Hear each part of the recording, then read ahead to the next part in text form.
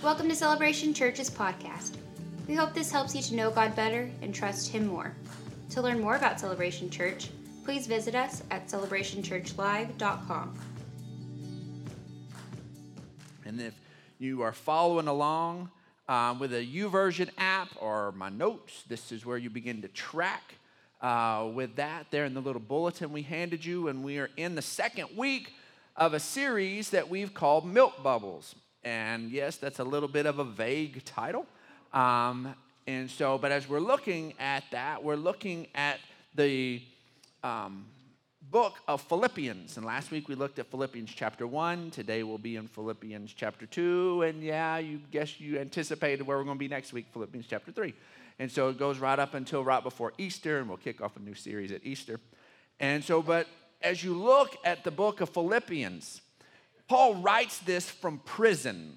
This is not a cool place. Remember last week he talked about his chains, and every word that's written, we can hear chain rattles in the background. We can hear these chains moving around. This isn't a pleasant scenario, but every book, every chapter in this book references the word joy or rejoice multiple times.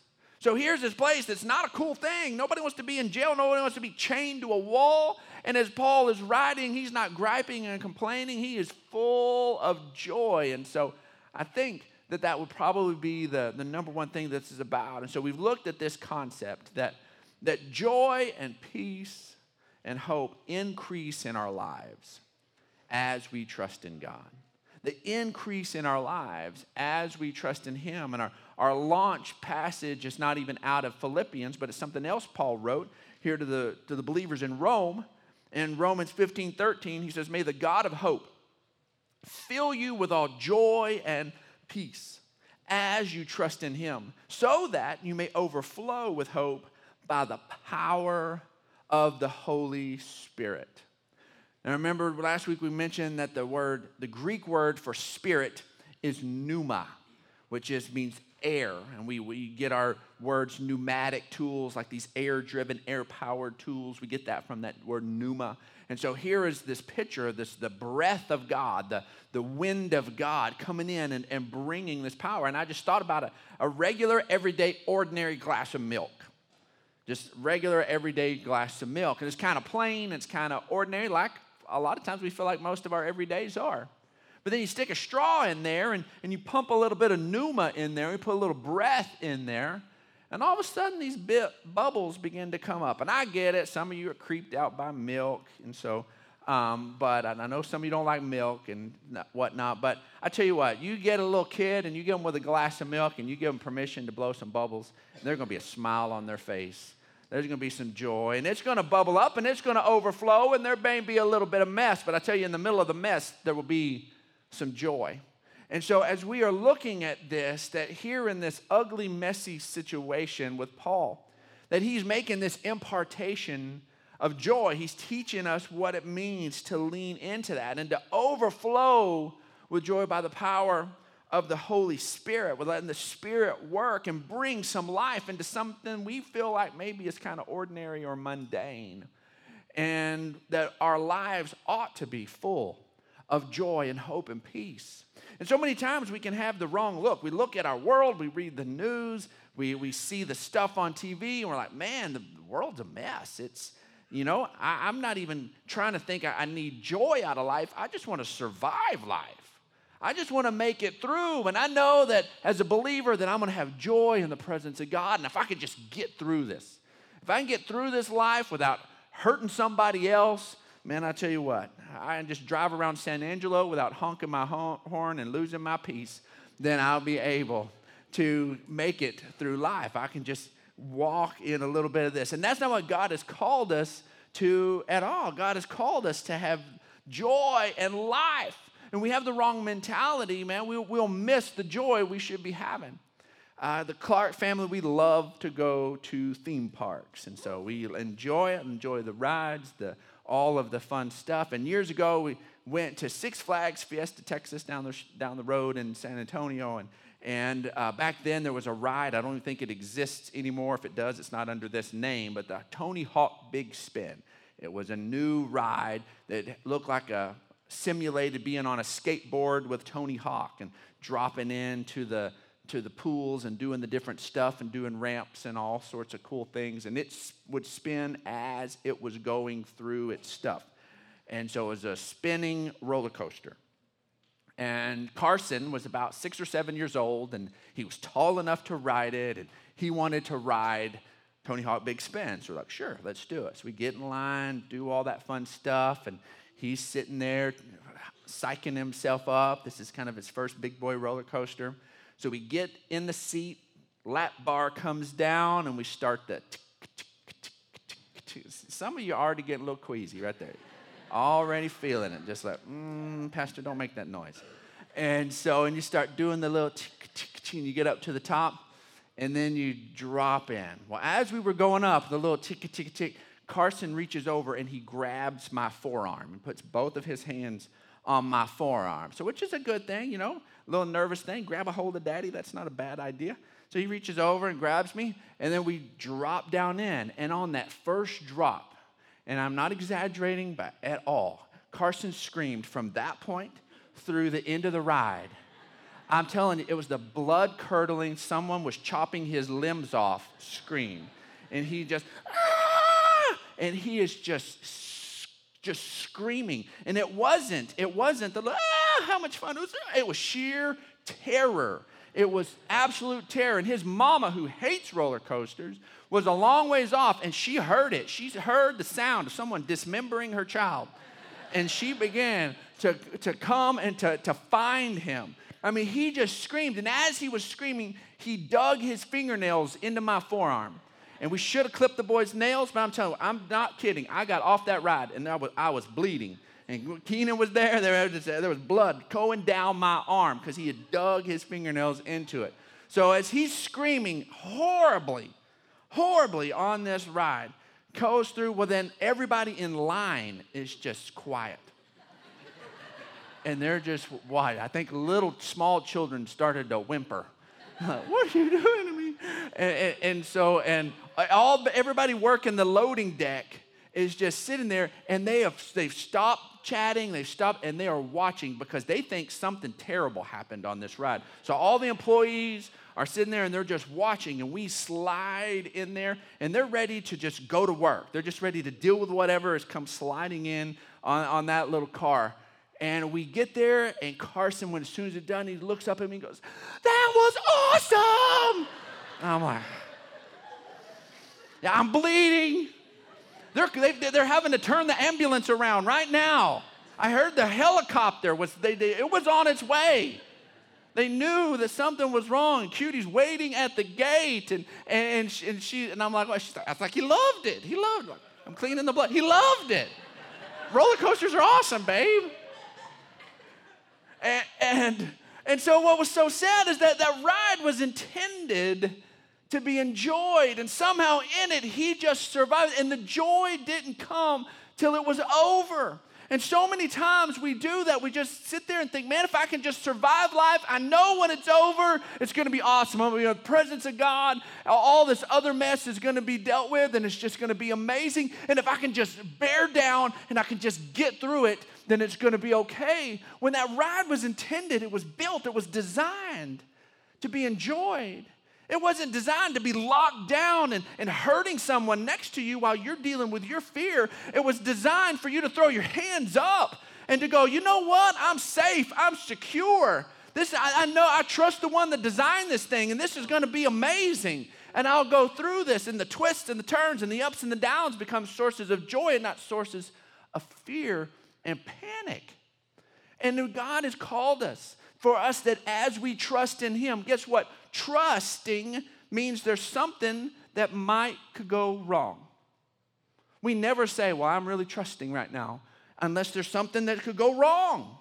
And so this area where things could maybe get a little sideways, that we should be able to be filled with joy and peace as we're trusting in Him. That even though the things don't look like they're going to come together, God says it's going to be all right. And I can kick back and I can be full of joy and peace as I trust in Him. So as we move forward in Philippians, we need to look at this. And as we look at Philippians chapter 2, this place of joy, this source of joy, it's not simply our relationship with God. We'll see in Philippians chapter 2 that part of our source of joy is our relationship with others. And the title of this sermon is called Bubbles, Not Bubble.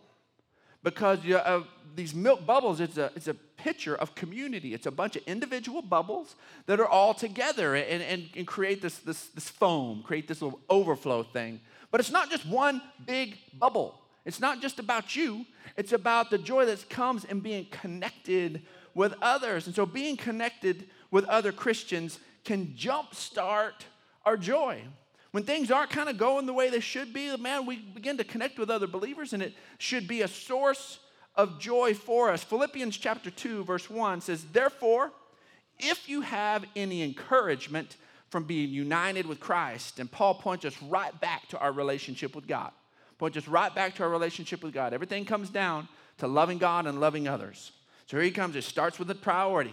Okay, if you have any encouragement from being united with Christ, if any comfort from his love, if any common sharing in the Spirit, you see that the Spirit is at work. God's doing something here. If any tenderness, this place where you're not hard-hearted and full of unforgiveness and all that, if there's this tenderness that exists with God, and any compassion, place where we can kind of look at others and recognize they're not perfect and they still got some stuff they're dealing with, and life has not been always easy for them either, and we kind of have a different view of things, that God's at work, the Spirit's at work, and people need work. Then all of a sudden we begin to have a right framework that we can view things through. And then he goes on to say, and then make my joy complete by being like-minded, having the same love, being one in spirit and one in mind. Remember, he's writing not to Philip.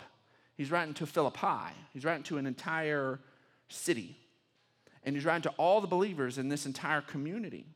And he's giving them coaching collectively. And he says, what God has for you is bigger than you. It's only going to be lived out in community, and you need to take that relationship with God and anything you've received from him, let it be expressed in this relationship with one another and being like-minded. I know hardly any of us keep flashlights anymore because all of us have one in our pocket all the time, and so we all have a flashlight with us all the time. How amazing is that? That is just awesome. I love that. Anytime I go outside and hey, I've got a flashlight. But used to, you had to go find a flashlight.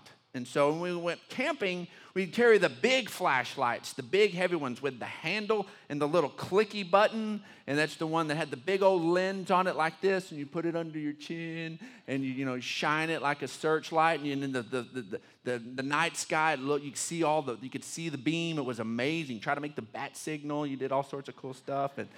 And so it had this ginormous, huge battery on the inside of it. It was called a lantern battery. And there's a big old battery. And so you're like, man, that thing's just this amazing, incredible big battery. Like, you need to do something serious. You get this big battery. But you know what? That battery is not that different. In fact, anybody who's ever ripped one of those batteries open, you would find this. On the inside of that battery is a community of batteries. This thing that looks so big and amazing and powerful on the outside was actually made up of all of these little batteries on the inside. They actually have all these. Most of the time, they don't have the labels on them. But you'll see all these batteries. In fact, lots of batteries are a community of batteries. You'll see some of these different batteries that you break them on to look like a AA, and there'll be these layers that look like little watch batteries on the inside of them. A 9-volt battery is actually the little ones you stick to your tongue. Talk to you the bad habit, and you never stick it to the wall outlet. Does that work? And so you get the little stick there. Well, you break that open, and it's got little batteries on the inside of that. It's a community of batteries. And so as this one is connected to another, then all of a sudden the flow from one flows into the other and amplifies that and is able to do something none of those batteries by themselves could do on their own. And all of a sudden, there's this community of battery. He says we're called to be light and love to our community. Well, God doesn't just want to do it through a person. He wants to do it through the body of Christ, and we've got to be connected. And the things of disunity break those connections. And guess what? That little community of batteries, if they're not interlaced and connected with one another, it's useless. Who cares that they're all inside the container? Who cares that they all show up in the same place? If the connections aren't real and aren't present, there is no power. It doesn't exist. And so we need to be mindful of this. And so quickly we're going to look here in Philippians chapter 2 that Paul points out some of the joy killers, some of the stuff that robs us of joy in relationships, and some of the joy killers that are found in our own attitudes. Joy killers found in our own attitudes. And the first one has already been hit on, which is disunity. Philippians 2:2 says, then make my joy complete by being like-minded, having the same love, being one in spirit and purpose. Disunity begins to just erode and corrode effectiveness and joy in relationships. As I do premarital counseling or do marriage counseling, I come back over and over every time we start in Amos 3:3. Two can't walk together unless they agree. It's impossible. Marriage is the longest walk together ever. Till death do us part. That's a pretty long walk. And you cannot do it unless you're in agreement. So I say, guess what? Guess what? The number one thing you need to work towards in that relationship is finding agreement. You've got to work to find agreement, which to do that then requires all those other things, communication and all of those other stuff. But the whole point of it is like, preacher, we communicate plenty. She thinks I'm a jerk, and I think she's a jerk, and we both know it. Well, you're not. Communication isn't the lack. It's trying to work towards and find agreement. Agreement is the place. And so in everything, in every relationship, disunity just completely destroys and erodes everything. You go out to one of Texas rivers and you jump in the river and you're just floating along with it. Lots of people like to float the Frio or float things, and as long as you're going with the current, everything's good. Well, let's say there's some logs in one of those rivers and you're just, get a little tired of wading in the water, and you go and just lean on one of those logs and just float along, and all's cool. You and that log are going in the same direction. But let's say you were just kind of looking at the Texas beauty and you missed where you wanted to get out on the bank, and you went down, and now all of a sudden you're coming upstream. Now, whether you're in, one of the rivers around here, which is like this deep, and you're like walking back, or in one of the deep, big rivers, and you're swimming back, all of a sudden something that was totally great with you was a blessing to you, one of these logs. All of a sudden now it is a water-powered missile headed at you to take you out.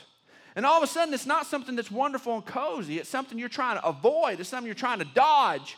And the whole reason is because you're not going in the same direction anymore.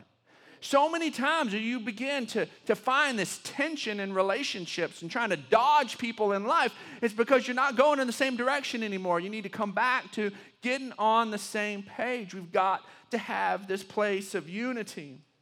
The next one that Paul addresses is this issue of pride. Philippians 2:3 says, do nothing out of selfish ambition or vain conceit, but in humility consider others better than yourselves. It doesn't say others are better than you. It says in your mind you need to consider others better than yourself. And it doesn't mean you need to consider less of yourself. He doesn't say that. He doesn't say you need to have a low opinion of yourself. He says you need to have a higher opinion of others. So you need to consider others better than yourself, because so many times we will begin to just want our way, want things our way, and think that these other folks have nothing to offer to us. And then all of a sudden, this place of pride, I know what's up, I know how things go, and we begin to discount other people. Years ago in ministry, when I was my first ministry assignment, I was the janitor / pastor in training with our church, and I was you have to clean the toilets and do all that fun stuff, and did that for 3.5 years. I've got a bachelor's degree in potty cleaning, and so did that for a long time. And I was also the youth pastor, and everybody treated me like I was the youth pastor. And so that happened to clean the toilets and whatnot. Well, backtrack to the fourth grade, and Brandon Clark was not very nice one day out on fourth grade after lunch, and I very wrongly and inappropriately pinched one of the girls on the behind. And her parents had taught her well, and she had the old school metal lunchbox. You remember metal lunchboxes? And she had that old school metal lunchbox, and she wheeled around and she hit me in the face, which was the right thing to do. She'd just been assaulted. It was terrible. And so she popped me in the face, which was right, and knocked this tooth out. And so this is a fake tooth. So the other day, Pressy asked me to take it out. I'm like, I can't take it out. It's in my head, but it's fake. And so anyway, so fast forward, that was done when I was an adolescent and was a temporary thing. Well, as I was cleaning up around, I'd got one of those Astro Pops. Anybody remember those Astro Pops, those little pointy ones that have the three colors, the red and the yellow, and they get real sticky, and you can kind of pull them out real long. And anyways, you don't supposed to bite them because, man, you can't get your teeth back. And so, yeah, literally. And so I'd had to use both hands on something. I just barely stuck it between my teeth. I was being real conscious. Well, anyways, I bit down a little too much, and it got stuck. So I popped my bottom teeth loose and went to get the Astro Pop out of my mouth. And when I did, my fake tooth came with it. And bam, it came out. And then I've got just barely a tooth that existed in that space.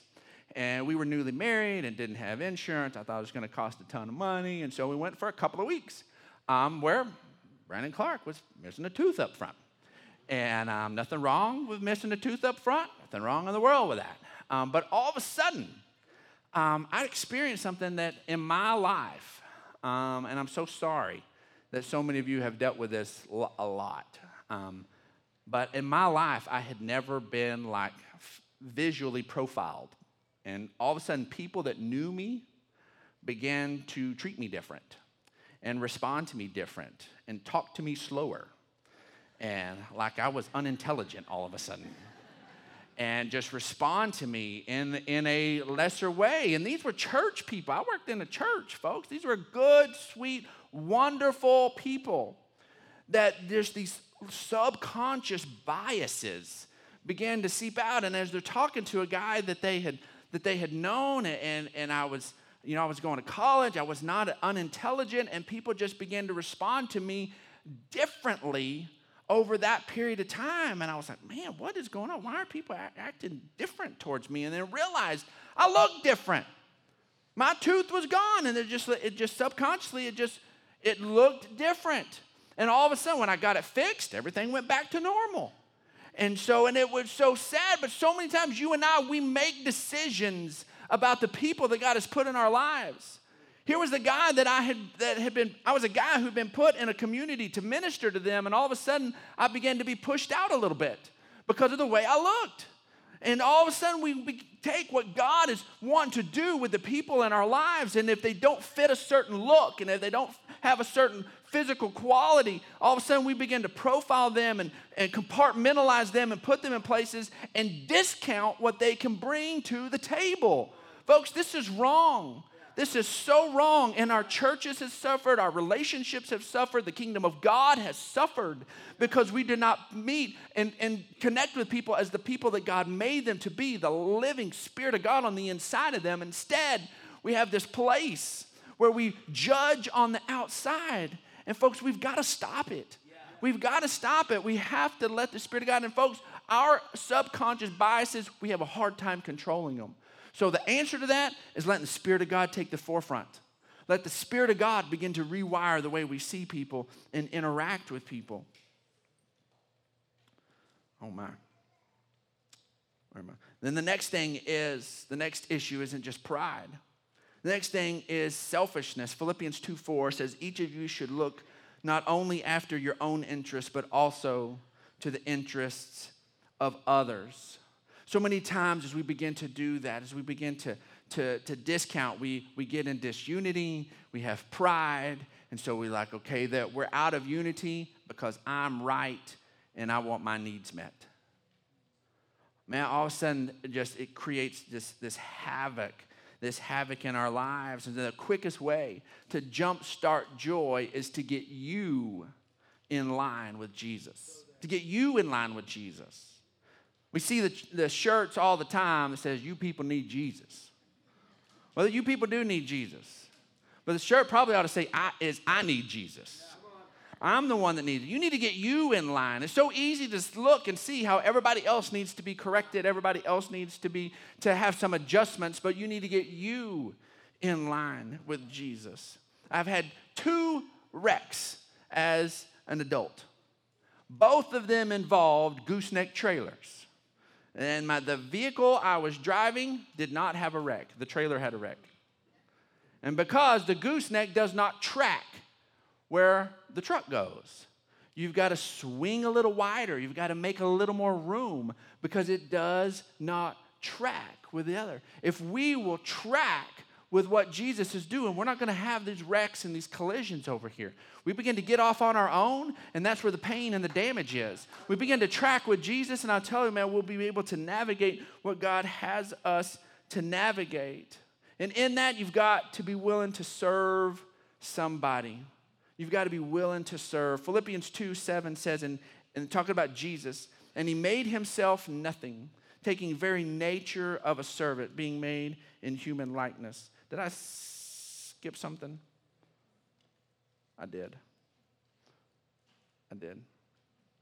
The quickest way to jumpstart is to get you in line with it. I forgot to read Philippians. Philippians 2:5-6 says, but your attitude should be the same as that of Christ Jesus, who being in very nature God, did not consider equality with God something to be grasped. Now to verse 7, but made himself nothing, taking the very nature of a servant, being made in human likeness. Being made in human likeness. Jesus didn't come to be able to have parades and be honored. He came to serve.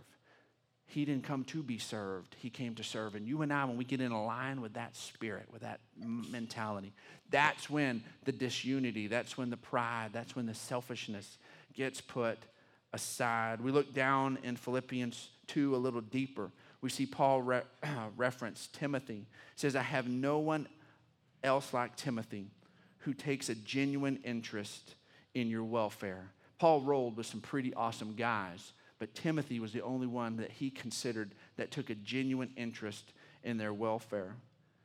Next thing we've got to see that you've got to live for the good of others. Verse 8, we see that Jesus, being found in appearance as a man, he humbled himself and became obedient to death, even death on a cross.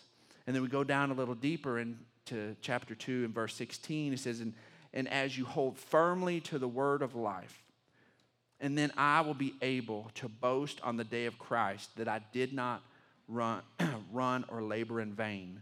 But even if I'm being poured out like a drink offering on the sacrifice and service coming from your faith, I am glad and rejoice with all of you. So you too should be glad and rejoice with me. This poured out like a drink offering is a pretty metaphor for the fact that he's probably going to die through this deal. He's like, even if my life is just poured out and it's just done because of the ministry for you guys, you know what? Then I rejoice in that. I rejoice. Jesus was willing to lay down his life. Paul was willing to lay down his life. We look on a little further. He celebrates another guy in verse 29. Welcome Epaphroditus in the Lord, and with great joy and honor men like him, because he almost died for the work of Christ, risking his life to make up for the help that you could not give me. So here we celebrate. We celebrate Jesus, who was willing to lay down his life. We see Paul is willing to do his. Timothy was willing to serve and to look after other people's needs. Epaphroditus was willing to put his life on the line. This is what love in Christ is about. It's not about us. It's about serving others. In fact, Jesus says in John 15:13, greater love has no one than this, that he lay down his life for his friends. He laid down his life for his friends. That is what real life in Christ is all about. So folks, our bottom line today is that joy is amplified in community. It's amplified in community. That's where it exists. That's where the life is. And that's why the enemy wants to come in and wreck our relationships and wreck all that stuff, because it robs us of what God has for us. And we have to then guard them and watch out for them. See, the truth is that so many times we can be so fearful of being empty that we're unwilling to pour out. We're so fearful that we'll end up the empty ones that we're unwilling to pour out. But the Holy Spirit is the one that begins to bubble this up in us, and it begins to overflow. And here's the beautiful thing. As long as the Holy Spirit has us in the overflow, we're never empty. Others are getting the benefit. It's coming out. Others are getting the benefit, but we're never empty. We're never empty. We can courageously begin to serve others, courageously begin to be vulnerable, courageously begin to live a different kind of life, because the Holy Spirit's at work in us, bringing life to us. We'll never be empty in this. Thanks for listening to this week's message from Celebration Church. We hope you'll stay connected by following us online. You can find us on Facebook, Instagram, and Twitter.